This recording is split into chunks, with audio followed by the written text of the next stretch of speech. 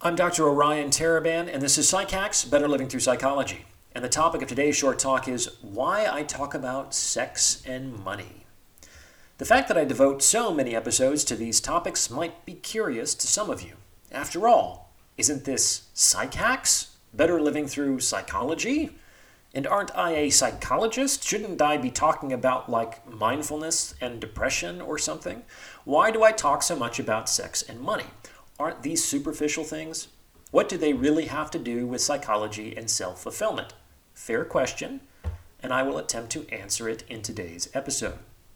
But before I get into it, please remember to like this episode and subscribe to this channel. It takes less than a second, costs you nothing, and it's a great way to help spread this message. So if you like what you're hearing, then please do the thing. Also, if you're thinking of going to grad school, then check out stellargre.com. You can use the coupon code PSYCH for 10% off all membership plans. All right, so there are two answers to this question. So be sure to watch to the very end because they are radically different from each other, but both kind of important. So in the first place, I talk about sex and money because a lot of the problems that humans are subject to experiencing, anxieties, depressions, neuroses of all kinds, can actually be solved when people get the things that they want. For instance, a man who feels like he cannot have the type of relationship he would like to have with a woman is going to have a very hard time feeling confident or maintaining a certain level of self-esteem or achieving a certain degree of satisfaction in his life. He's also likely going to feel angry, lonely, and hopeless. By the same token, a woman who is always worried about money is going to be subject to all kinds of anxieties and uncertainties about the future. She's going to be counting every dollar, which is kind of a mean and undignified way to live, to be honest. And she's also likely going to feel envious, depressed, and resentful. If you do not have enough love, sex, or money in your life, it's really hard to thrive. So helping people get greater access to sex and money actually serves to resolve a lot of so-called mental illnesses. A lot of mental illness is actually due to being low in a given status hierarchy. This has been well documented in primate societies, which tend to have very rigid hierarchical structures. The lower down a primate is in the social hierarchy, the more he tends to exhibit signs emblematic of depression, neurotic symptoms, and behavioral abnormalities. And when that same primate is elevated in the social hierarchy for whatever reason, a lot of those signs and symptoms tend to disappear. They're not really due to neurotransmitters or genetics. They're due to the awareness on some level that they are at the bottom of the ladder. So if folks can find a way to elevate themselves within their status hierarchies, then this by itself will do much to treat a lot of clinical syndromes. So that's one reason. Now, the second reason is actually a bit more high level, and here it is. I talk a lot about sex and money because I want to help people understand that at the highest levels of existence, these things are really not that important. Money does not actually solve all your problems. Having access to all the sex in the world will not make you happy.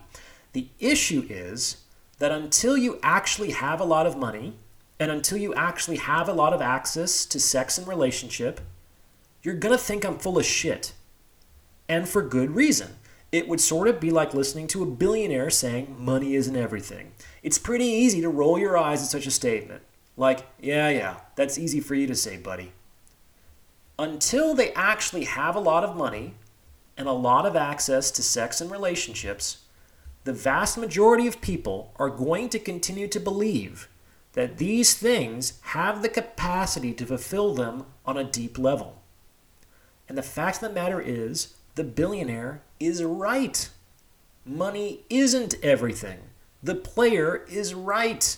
Sleeping with thousands of women isn't fulfilling. But you kind of need to have a lot of money and a lot of sex to get to that point. Otherwise, you're just going to think it's bullshit. So by helping people get better access to sex and relationships, by helping people earn more money and achieve at a higher level, I'm actually working to facilitate their disappointment with these things. And the only way to really do that is to help people get them so that they can realize for themselves that they're not all they're cracked up to be. Until that happens, they will continue to hope vainly that they are capable of more than they are. And ideally, you want to accelerate the disappointment process as quickly as possible. Those who chase money their whole lives, only to realize at 70 how much they missed out on, are actually tragic figures. Their disappointment came too late. So to avoid this, let's get really good, really fast at getting access to sex and relationships. Let's get really good, really fast at making money and achieving highly. That way, we can see these things for what they really are. No more, no less. Don't get me wrong, I am pro money and I love sex. I have a very healthy drive toward these things. But I also don't allow myself to pretend that they can offer me more than they can. And this understanding allows me to look for the truly important things in life in more appropriate places. What do you think? How has disappointment helped you on your path? Let me know in the comments below, and thank you for listening.